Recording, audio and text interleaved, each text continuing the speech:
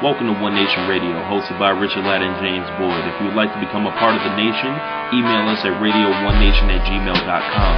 You can contact us using Twitter at One Nation Radio, at DangerRich32, or at James Boyd ONR. We are also on iTunes as well. You can go to onenationradio.podomatic.com and subscribe to the show with the iTunes button on the right-hand side. And after all that, go visit foreverwrestling.tumblr.com for instant streaming, much more. Now that you've heard how to reach us, let's get to the show. One Nation Radio! Welcome back to One Nation Radio. This is our 19th episode. This is your host, Rich. James, what's going on? Not much, man. It's that season go. That's all. Yeah. We've got golf and NASCAR and baseball to look forward to. That's Stanley Cup Finals for the time being. So. I think it's time to get back into wrestling. Pretty heavy. Yeah, gotta catch up on that. But we still do wrestling podcasts, people. Don't worry. We're just trying to get James all caught up. I've been keeping up with it. Been on Twitter and interacting with all y'all. Shouts out to all the Twitter followers. We're actually gaining some followers. So it's amazing what putting up memes to do. Telling you. NBA season just came to a close. What was that, Thursday night? Yeah. I was sad to see it go. I'm always like the finals is always bittersweet for me because it's like, oh man, now we got to go through 4 months without basketball, or more than that even. And another thing that also kills you is the fact of at that point in time you also have all the seasonal TV shows out too. So it's definitely just like the dead zone. Yeah. All you have are pretty much baseball to depend on during the summer. And that depends. With baseball's popularity right now, it's not really, nothing out there about baseball right now screaming, watch me. Especially the fact that these pitchers dominating and these batters are getting killed. Yeah. But we just had a hell of an NBA Finals.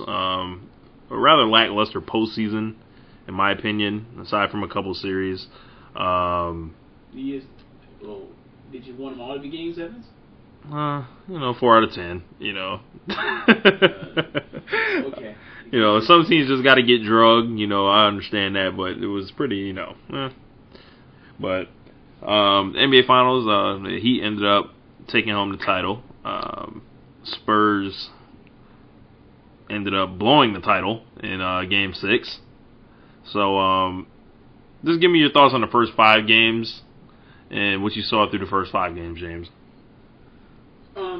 The first 5 games, you pretty much saw everybody have their moment. Whether it be the first or the second round. I'm sorry, I'm tripping. The second quarter of the first game when Duncan puts the Spurs on their back. Tony Parker comes through with the crazy clutch shot, which I swore if it went out, the Heat would have came down and won, or went to overtime at least. Game 2, you had the 33 or 35? 33-5 run. 33-5 run based off of LeBron just wiping the floor with guys and shooters. You have Game 3 where Gary Neal and Danny Green go all time. Yeah, they just go nuts. Danny Green on the way to setting the finals record in 5 games, and most 3-pointers made, and didn't show up. And through 5 games, yeah, he was the Finals MVP. Yeah, Dan Levitar said it best. He thought it was Danny Green must have thought it was a 5-game series. Yeah.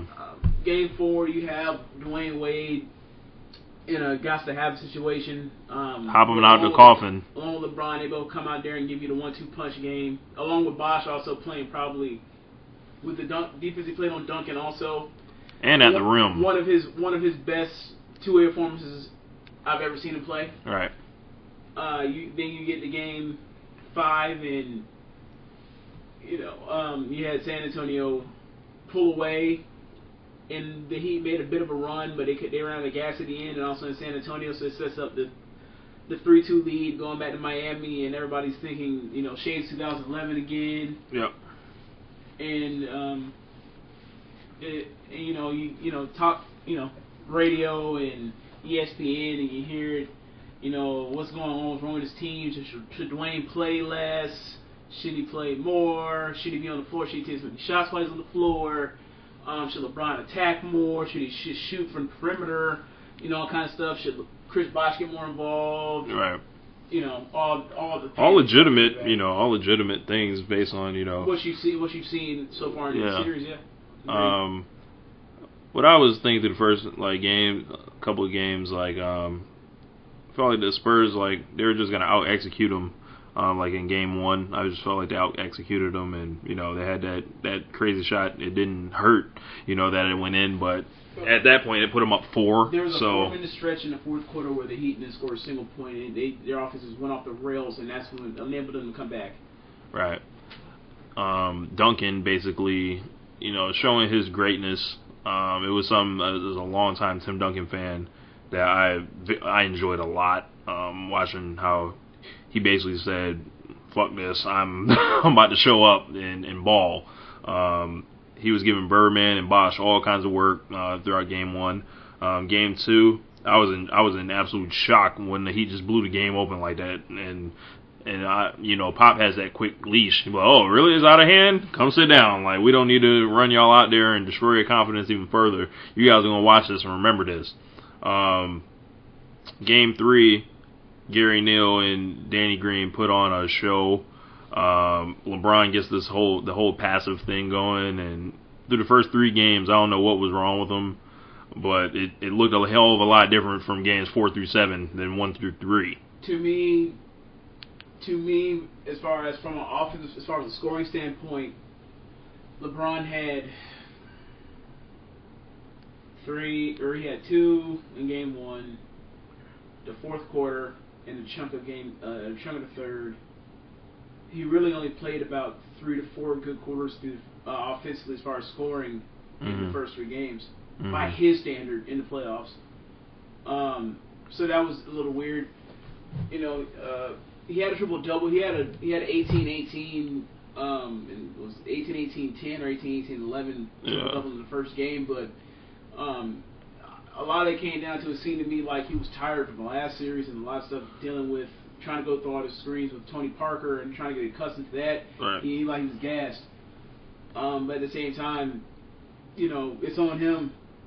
We win, we give him praise. He loses, he has to take the bullet for it. Regardless of whatever happens, because ultimately, as he said, no different from every other great player. Yeah. Game 4, I touted kind of as the disrespect game. Popovich, I think to a point, got pretty arrogant, and with Wade and Diaw. Well, he got pretty arrogant, thinking he could throw Thiago Splitter on Wade, and Wade was like, "Oh, really?" And then that set off something inside him. And I don't think Wade's exactly a player you want to piss off. No. And then he was feeling it, and that he had that one of the signature moments in the finals where he did his that wrap around with the right hand and then dunk on the fast break, and it was shocking to see. Just looking at Wade, and me always being a huge Dwayne Wade detractor and ready to write him off at anytime there's slippage or cracks, and he gives you a good reason to. It's not just just bull. He'll come out there and give you 5 points in the game. He'll come give you 10 points back to back in a game in a series. But he found a way to turn it on in Game 4, and it was refreshing to see LeBron not have to do it by himself, which is what he tried to get away from Cleveland for, and he ended up almost basically doing that anyway. It's so funny at times, it was ironic, I thought. As much of a LeBron fan as I've been, throughout his career, and me always feeling like he never had enough help. Watching Dwayne Wade these last 3 postseasons where injuries, whatever, his attitude or his game being on or off, just him not having it some of these times, and if they lose, it makes me so frustrated. It's like, Dwayne Wade, I understand he won early, but he's always had this pass to just get him through, and it's like, enough was enough. If LeBron James actually had played the way Dwayne Wade has played, and it was reversed, we'd be killing LeBron forever in eternity. It's just a double standard, I understand, but I mean, when he comes through, it's like we always go back to. It's just like, oh, now you want to try hard. Yeah, to me, it's a weird thing. Like at what point, why don't you turn over on that side of the bed every time you can? Yeah. Or is it thinking where he's picking his spots, or we'll never know, but it's something to think about. All And then, Game 5 happens, and I feel like the Spurs just, they just win a game, and they basically shut Miami down in the second half. Like, that was a microcosm of the first 4 games. Finally got a Ginobili game. Yeah, and the last, Manu Ginobili game before they made that deposit into his bank account. They meaning the Miami Heat, You sound bitter, Rich. You sound bitter. I've been trying to hold my tongue, as far as with the, You should hear him on, like, we had these phone conversations and, like, as far as prep, and sometimes we'll have these talks that are pretty much just like these shows and stuff, obviously a little bit more humorous, and because it's more of a visceral reaction, and a lot of times it's more like a rehashing of something we've already talked about. But Rich was after Game 6, he was distraught. He couldn't believe it. Just like the most of the world couldn't believe that happened. I was in absolute disbelief. He came to the series thinking that the Spurs were going to win in 6 because based off the format, Rich believes that if you're the middle, that is built for the middle 3 team to win, that has this on the road starting out, because all you got to do is get a split and make sure it doesn't go to Game 7.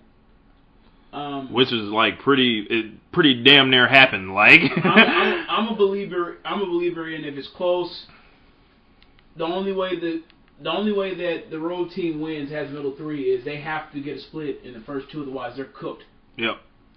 So like the whole series was playing out exactly as I kind of figured it for the road team, and till the last 30 seconds of the game, Game 6. But I'm gonna talk about Game 6 as a whole. Like, we got to see Duncan come out there and absolutely black out in the first half. He was like 25 and 10. 25 and 10 in the first half. He ended up a little gassed and a little bit forgotten about in the second half. I was rooting so hard for the Spurs to win. I'm just gonna say it. I am a Miami Heat hater. It's time to turn heel. It's time to turn heel. I'm turning heel on air. I'm so proud of you for admitting it. Ain't no use in hiding it. If you guys want to go back and check my personal Twitter at Dangerous32, you would have been pretty entertained throughout these finals. But watching the second half, they're up by 10, they're up by 12, and then Popovich's like, okay, we can get Duncan a blow. We'll take him out of the game. Woo, man, how are we gonna win this? All of a sudden, anything with Tiago Splitter that could go bad in those last 2.5 games did. Any lineup with Tiago Splitter on the floor was awful. It wasn't even it was throughout the whole series. Like, he only had like maybe through two or three. And we didn't talk about the block either. Yeah, that's what I'm saying. Like, we only had, that's what I was getting to. Like, only like 2 or 3 stretches he had on the floor where he didn't look like, where he wasn't getting cannibalized by their defense. It's just, he got to the point to where when he would come up and set a high ball screen and roll or slip the screen, he would catch the ball and not even look to put the ball down or figure out where he was. He just caught it and put the ball up in the air because he got it stripped from him so many times by bringing it down that he didn't know what to do. It was almost like maybe the stage was too big for him. And then you have the Game 2 the hand of God block from LeBron. Like, Tiago Splitter, like, almost like, if I was a Spurs fan, like, Tiago Splitter would have to show me one if I ever saw. I'm like, hey, you Tiago Splitter, hold this. And at the same time, I felt like everybody else in that he had to leave. He couldn't play anymore. They had to put in Diaw. And Diaw did a surprisingly good job of guarding LeBron when he was in. With the defense obviously packed behind him. But at the same time, you can't have Diaw out here running as your center while Duncan, whatever the time, the few minutes that Duncan sits, where it's 8 minutes where he's going to sit down. LeBron immediately goes to the rim. They hit a 3. That's exactly what he did. That's exactly what he did at the beginning of the fourth quarter of games 6 and 7. And with that being said, they still were going to lose at that point. Like, fast forward to the last 30 seconds. Kawhi Leonard, who had an epic series. I'm sorry, no. 28.2 seconds. Okay. 28. Yeah, excuse me. Excuse me for messing up. That lets you know how even more. I'll remember 28.2 seconds. Up 5. Oh my God! If you remember, what was Tim Duncan The thing? ropes. Jesus. The ropes around. The rope game. How about we call it that? The rope game. You should have heard Mickey Harrison on Dan Le Batard's show talking about How mad they got when they saw those ropes. not mad, but how he'll always remember the fact of those ropes being there and how everybody saw those gold ropes, saw those yellow ropes, and thought about immediately. Everybody on the team thought about 2011, how bad it felt for the Mavs to win Game 6 on their home court, and they didn't want that to happen again. Yeah. And then Kawhi Leonard misses a free throw. Who held it down for Brothers with Braids, James. The whole series. He misses 1 or 2 free. Or excuse me, no, it was Ginobili first, who goes to the line and shoots a rather, no one's kind of paying attention because everyone's assuming it's over. And then he goes 1 of 2, and there, he leaves the door just cracked. They come down. LeBron misses the shot first. They get it back to him. Then he makes a 3. Correct. They foul Kawhi Leonard. Kawhi Leonard goes to the line for the biggest free throws of his career. All right, pause this right here. Now, at this point, Bomani brought this up, and it's a great point.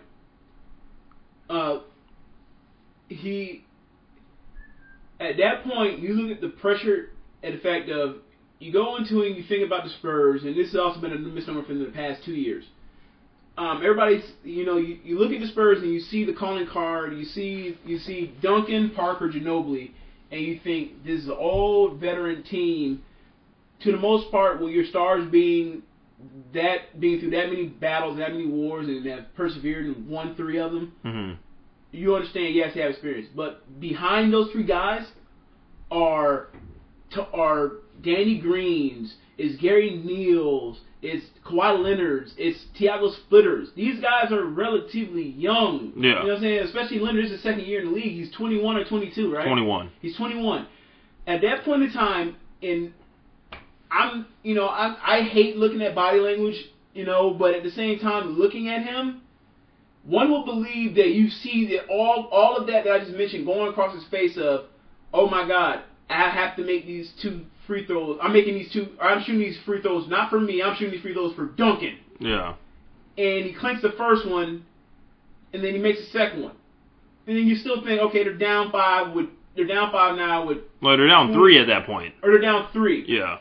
You're still thinking, okay, well, all right. Just stay in front of the shooters. The odds of them coming down here and making a 3, is just the odds of them is very low. God awful. At that point, after the Ginobili shot, they literally had a 98.6 chance of winning. Now, flash forward back after they go into the timeout. Duncan, Popovich takes out Duncan.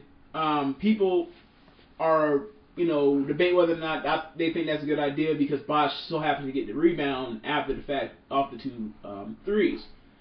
Now, my thing is this. The same thing comes down with the Hibbert thing that happened in Game 1. LeBron the game winner.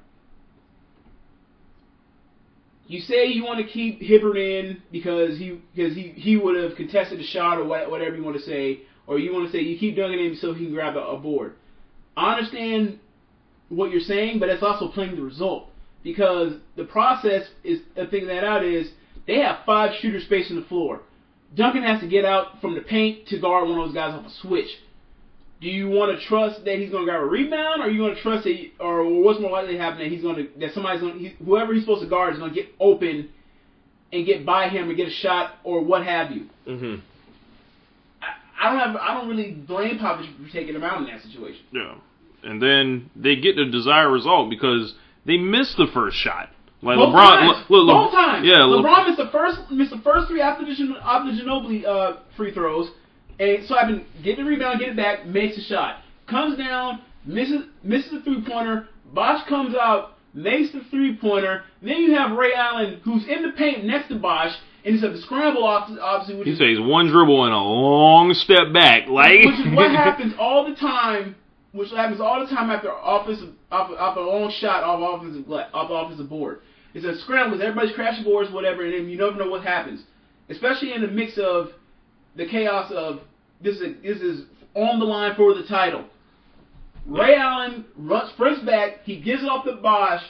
He takes 1 dribble. He never looks down to see if his feet are actually behind the line. He just knows his feet are behind the line. It's almost like the Reggie Miller, the presence of mind to go Yeah. back. 3-pointer from the right corner, splash with 5 seconds left, and it's a tie ball game.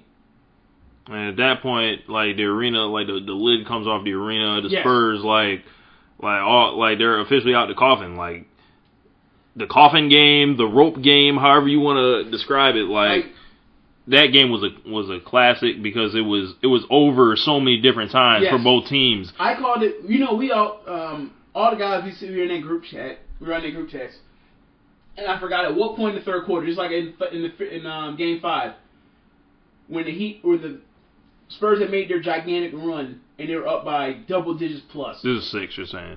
Game 6. 6 and Yeah, 5. Both okay. times I called it. Like, we were at Winghouse on Sunday for Game 5. They were up like 15 somewhere in the third quarter. I was like, it's over. The amount of injury it's going to take for them to come back is going to wear out, and then the Spurs still are going to score X amount of points for them to still win the game, because the run is going to come off of playing ridiculous defense. Forget the offense turning, just igniting on fire. It's going to take the defense to turn up to a different level. It's going to kill as much all the energy they have, and then they won't be able to stop them at the end. I thought the same thing that happened in Game 6, and it did.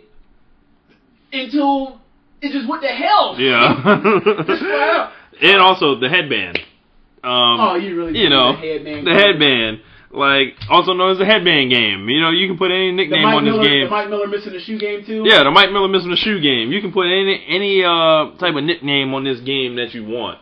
The Manu Ginobili turnover game. Which one? 6 Yeah. and 7? Manu Ginobili taking his eyes off the ball. Like, If I believe correctly, he Tony had Parker 12 6 of 23 game, you know. If I believe correctly, Danny Green, Denny Starks, you know. if I remember correctly, Manu had, 12 or 13 turnovers in the last 2 games. Then you throw in Parker going, as you said, 6 for 23 in Game 6. He goes 3 for 12 in Game 7. Mm-hmm. It's weird. It's just like, I mean... Game 7 now. All right, move on to Game 7 to where, you know... Oh, and Kawhi Leonard scores every overtime point for the Spurs, by the way, Yes, after he did. missing Scored that all free 5. throw. All 5. Yes, he did. Devastating loss. I proclaim... Worst loss I've ever seen in my life. Yeah. Worst loss I've ever seen in my life. I've never seen a team that close to winning a title ever, and just not win it Yeah. ever. And then, like, I sent a meme out with the old Undertaker with the purple gloves out to all the guys. I was like, still more alive than the San Antonio Spurs. Like, I felt like they were dead in the water. I was gonna root my heart out for them, but even then, like, they come out there, like, it's a tribute to them as professionals, them not believing, you know, the hype, them coming out there and still having a chance to win, even though they kind of looked like a defeated team throughout Game 7. What do you make of the decision? You know, it's easy to sit here and say, oh, they should have guarded him, you know, so he can't spray all those threes. But what do you say to the decision to sag off LeBron for that amount of time, and then Shane Battier catching the Holy Ghost also? And, Look, you know, it took LeBron what? I'm sorry. It took him up until the last 4 quarters of the 7-game series for him to start shooting like this. mm-hmm. It worked. It worked until it didn't. Like, if your thing is, we're going to pack the paint with all these shooters, sag off of LeBron, sag off of Wade, kill them to the point to where their best 2 players have a negative plus minus with both of them on the floor throughout the series, you're taking that. Mm-hmm. You short circuit them. You got 3 good games out of Wade in the series. You had LeBron play awful in Game 3. You had him not play well for most of Game 2. You take that. Mm-hmm. You take it. I mean, Manu Ginobili had... You had the title. You had the title. You had take it. You didn't even get to a Game 7 on like any... That was almost like it was like the Madden game. Like you play a sports video game and the game just executively decides you're not winning and cheats. That's what happened. That's what happened. How many times did that happen to you, James? You know, it happens. It happens often. It's happened to me a lot as I gotten older. Like when I was younger, I would dominate the video game. All of a sudden, the video game started saying, "Oh, really? Y'all just gonna dominate us? All right." You know, and it started getting smarter. But I digress. They won the one game. He won the one game in that situation that you win out of 100, literally out of 100. Yeah, maybe 1,000. God bless him. God bless him. Brian, when somebody shoots a terrible shot and it goes in, God bless him. Go back up the court. Yeah, like Game 7, Manu Ginobili turns the ball over. In the worst times, he melted down. Like he's just he catches the ball. Starts moving, the ball flies out into the third row.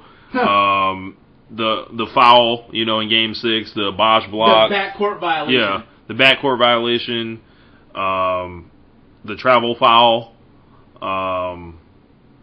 In Game 6, and and him just being, I was just questioning him being the primary decision maker. Was Parker that tired at that point? To be honest. After he went on that run, that 5-0 run that we thought closed the game in Game 6, going back to that bench, he looked exhausted. Tony Parker looked like Jordan on that play. Like that, I sent out that text. Did you get that text? I don't think I did. I was like, man, like he got that steal. He hit the three. He got the steal. Absurd three. He got a 3 to steal. Then that got in the paint or whatever. I was like, Tony Parker looks like Michael Jordan out here, like in the post. Okay, I was like, he looks like Jordan out here, like ready to steal this in Game 6 on the road. He looked exhausted. I mean, they took him out the first time because they were worried about the last 2 Heat possessions in the regulation. They took him out because one of the adjustments that the Heat made were Parker getting screened onto guard James instead of Kawhi Leonard via the Chalmers LeBron screens, and it worked pretty good. And Parker's never been a great defender, so they took him out in favor of putting more size in there. So he ended up getting switched on to like Ginobili. LeBron ended up getting switched to Ginobili on offense. So it worked. It worked one time. They go back up the court. The last time it happened, they're out of timeouts at that point in time. Or no, they pocketed one of the timeouts, and Ginobili has the turnover. In overtime. I'm sorry, this is overtime. And at that point, you play a percentage of, okay, Manu goes down. He gets something in. He gets something without calling timeout to set the Heat's defense. You rather just trust Manu, a guy that's you've won 3 titles with. When one trusts what they know too much. And then you got to keep in mind, just 2 days ago, he had a great game. Just 2 days ago. What were the Look, that was the first thing I said. Well, is he gonna play like that next game? Because that's what I said about Wade. Well, it wasn't even necessarily thing of playing that way. It's just just don't suck. Just don't suck. Just don't suck. Just don't suck. Like Game 7, like LeBron comes out there and hits all a litany of shots, which I think is a tribute to his own hard work to become, put himself in that position to be able to trust himself. Like you said, he was one of the best shooters in the league this year. I think you could pretty much throw those stats out in the finals because it's a different ball game. Correct. But it's a tribute to his hard work, which is something that anybody should be able to appreciate, whether you're a detractor like myself because he was a below average shooter from mid range and deep and from 3 for a good chunk of his career at the beginning. Yeah. And that's something we've seen every pretty much legend do. Get a jumper. Karl Malone got a jumper. Besides who? Go ahead. Huh? Besides who? Dwayne Wade. I don't know if Dwayne Wade's any better than he was in 2006 right now. So, yeah, like, Dwayne Wade.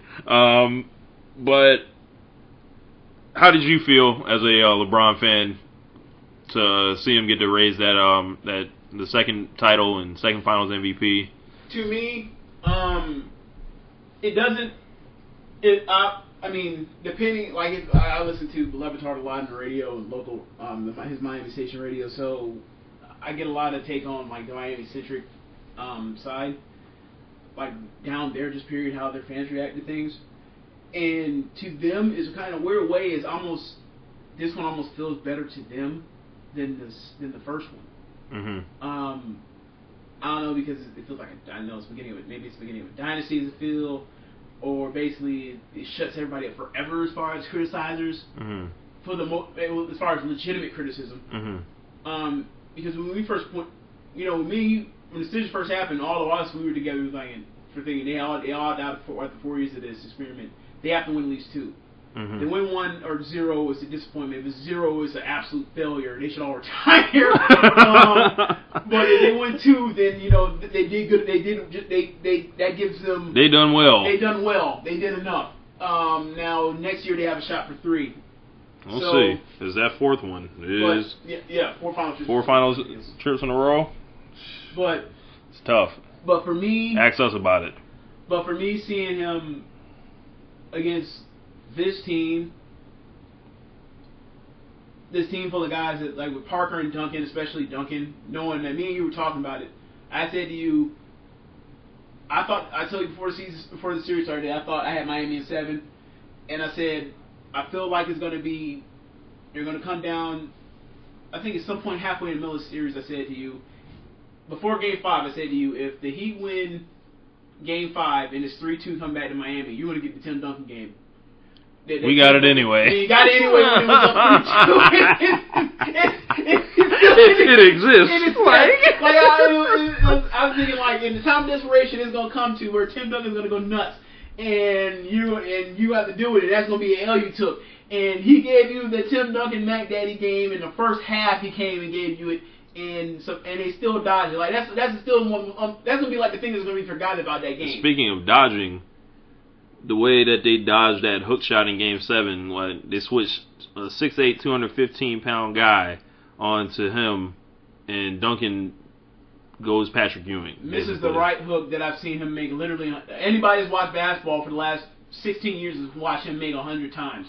Like, hundreds of times. I was like, oh my God, he missed. Like literally losing my mind. Like this is a lie that I just watched. Like, this isn't real. Like, and at this point, after watching that happen, and then LeBron comes, you knew they were done. Timeout, and he makes the jumper from the right elbow. It immediately sunk on me, and my first reaction wasn't that I was so happy for LeBron getting second one and Wade getting his third and everything. Being that this is a team I've watched, so I watched this basketball team since LeBron got here more than any other NBA basketball team ever. Aside from maybe the 2000 Kobe Shaq Lakers. And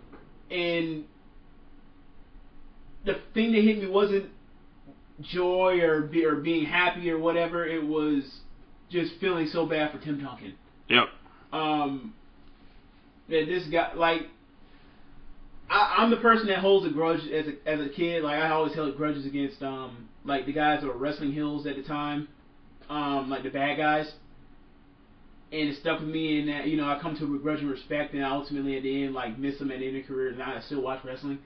Duncan is pretty much like, for me, going up against the Shaq and Kobe Lakers, he was the ultimate heel for me. And, and you being like a kind of like a Kevin Garnett kind of. Also being a KG over Garnett guy too. That's another thing that add feel to it.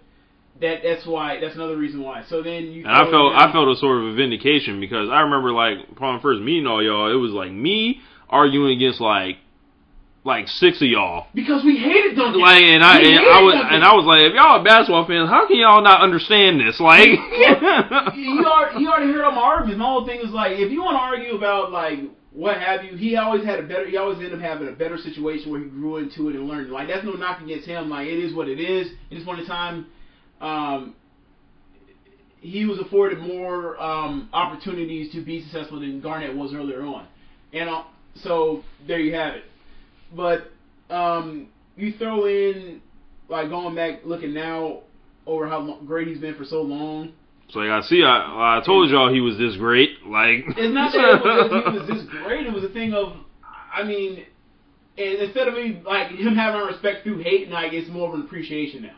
Yeah. And to see that, this guy, they probably should have been in the finals last year had it not been for that crazy Ibaka Perkins game. They would have been in the finals again. Right. 2 years in a row. This has been their second finals after, we've written them off 5 years in a row. Yep. First time I ever wrote them off was in 2008, so, yeah. Yeah, so, it was just, to see him miss that shot, and that's the first thing that I've seen him make that shot a million times. It's just like seeing, the players that you grew up watching, and all of a sudden they look exactly like how they always looked to you. And it makes no sense to you why they look exactly the same as they always looked when they were great, and then why aren't they great all the time like they always were? Yeah. Like, it was shocking to see him miss that over a 6'8" guy. Meanwhile, I've seen him make some of the most ridiculous falling down shots from the elbow, hook over, 3-pointers. 3-pointers is hitting games in overtime.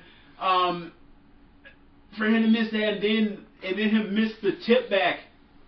It was heartbreaking. And then, watch him, he buried his, he covered his face with the jersey on the way back. Then he slaps the floor, like. Timeout. He covers his face with a towel.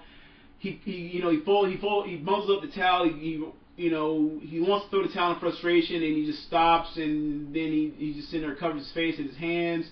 And then after what we saw in the post game press conference in Game 6 where he looked defeated. Yeah. And then Game 7, watching him, say that this is always going to haunt him. This is like one of the greatest winners in NBA history.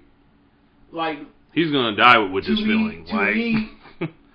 To me, he's always been this guy that's you never really know a lot about him. People call him a power forward, and I always vehemently disagree with people about that because you look at the history of the NBA, power forwards don't win like Tim Duncan has won over his career. He's a goddamn winner. He's a center. Like, you look at analysts of greatest players of all time, and half of them are centers. He's a center. That's another reason why I feel that way, that he's a center. And to me, that's what washed over me viscerally more than LeBron winning again. Like, after that point, it just seemed kind of anticlimactic. Yeah. I'll talk about the post game. I saw Birdman with the Larry O'Brien trophy, and I almost wanted to turn the table over. Talk about some of the guys. Spoelstra didn't play. He didn't play Norris Cole the last 2 games. Nope. Birdman missed time in the series. He got a DNP in 2 games? 2 games in a row. And he played in 6 and 7. And I felt like Spoelstra was kind of throwing shit at the wall and seeing what stuck. Basically, well, the thing was, Mike Miller, you ain't hitting threes, we're yanking you. Like, come out the game. Game 7, he stopped making threes. They put in Battier after they had benched Battier in favor for Miller in the last round against Indiana because Battier had short-circuited. And, Haslam, they set him down at the end. Haslam only getting into Game 7 because of the foul trouble from Bosch early. Bosch came through and didn't score a single point in a Game 7. Yeah. 7 rebounds. And it's just a weird game. Like, Chalmers was their third leading scorer, or the third or fourth leading scorer. He goes 1 for 7 from 3. He makes the crazy 3 from when the Spurs were up 2 after I believe the Gary Neal shot. He comes down, he banks in a 3 that he did not mean to bank in. I saw Gary Neal throughout this whole series make ridiculous and then just walk away, just like, I do this, Meanwhile, like, the shots he missed, he was terrible men missing them. Yeah. Like that man, he'll take a jump shot all water, like shooting from the volleyball lines, almost like. Like the shot he hit over LeBron from like 30 feet away, like the aliens on that guy, like you understand if you miss this shot, Popovich is not gonna play the rest of the series, right? Yeah. Oh, okay. You make it. You better make it. But it was an epic series and all. I hold the 2010 finals in great regard, seeing as how it was our, last Laker championship until the next one.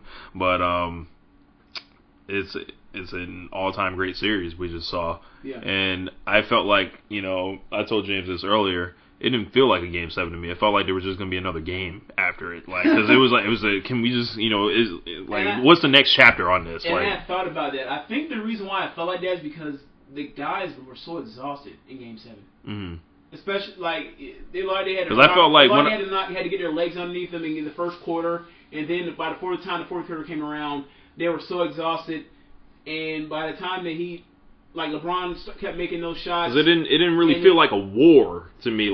Game 7 in 2010, that felt like a war. But is that because those teams hated each other? It could be. Because you got to keep in mind, this is one of the weirdest finals I've ever seen. Out of all of the big series that he'd have been in this run that they've had 3 finals runs, this is the team. This is the least, stuff where the least amount of anything happening. Wade said at the end of the game. That was funny. I still don't know what Kawhi Leonard's voice sounds like. Yeah, he said they don't even say nothing. They just kick your butt. They just kick your butt, exactly. And both ways is Pop is one of the few people to even give in NBA circles to even give Bradley any congratulations when he got all 3 of those guys. Yeah. And it's 2, it's Riley and it's Popovich and R.C. Buford and 7 Hall of Famers. Mm-hmm. 7 Hall of Famers. Probably a future Hall of Fame coach or already another Hall of Fame coach, Hall of Fame GM / coach upstairs. I mean, it can't get any more star-studded than that. Other than the location of where San Antonio happens to be, that's about it. Rest in peace to the Spurs of boring shit. And that's how can you have 2 of Manu Ginobili and Tony Parker team be born? If you're talking about the pre-2003 team, when they were just dumping into Robinson and dunking over and over and over, and they're finna hook you to death. They're finna block game. And Bruce Bowen corner 3 I can understand that, but rest in peace to that Spurs boring shit. I felt like it's almost like in wrestling, they put the Miami Heat over, but I felt like the Spurs were just the stars of the series. Sorry. This was, but and losing, they finally get the respect they always do. Yeah. It's just like wrestling. It's a retrospect thing. They're going to be looked at and appreciated more than a win ever could do for them. Yeah, which is stupid. makes no damn sense, but that's what it is. 42 minutes on our first segment. We're gonna wrap it up here, and we're gonna come back and talk about Kanye West and the Yeezus album. On that note, I am a god. One Nation Radio. What's so special about Hero Bread's soft, fluffy, and delicious breads, buns, and tortillas? These ultra-low net-carb baked goods contain 0 sugar, fewer calories, and more protein than the leading brands, and are high in fiber to support gut health. Shop now at Hero.co.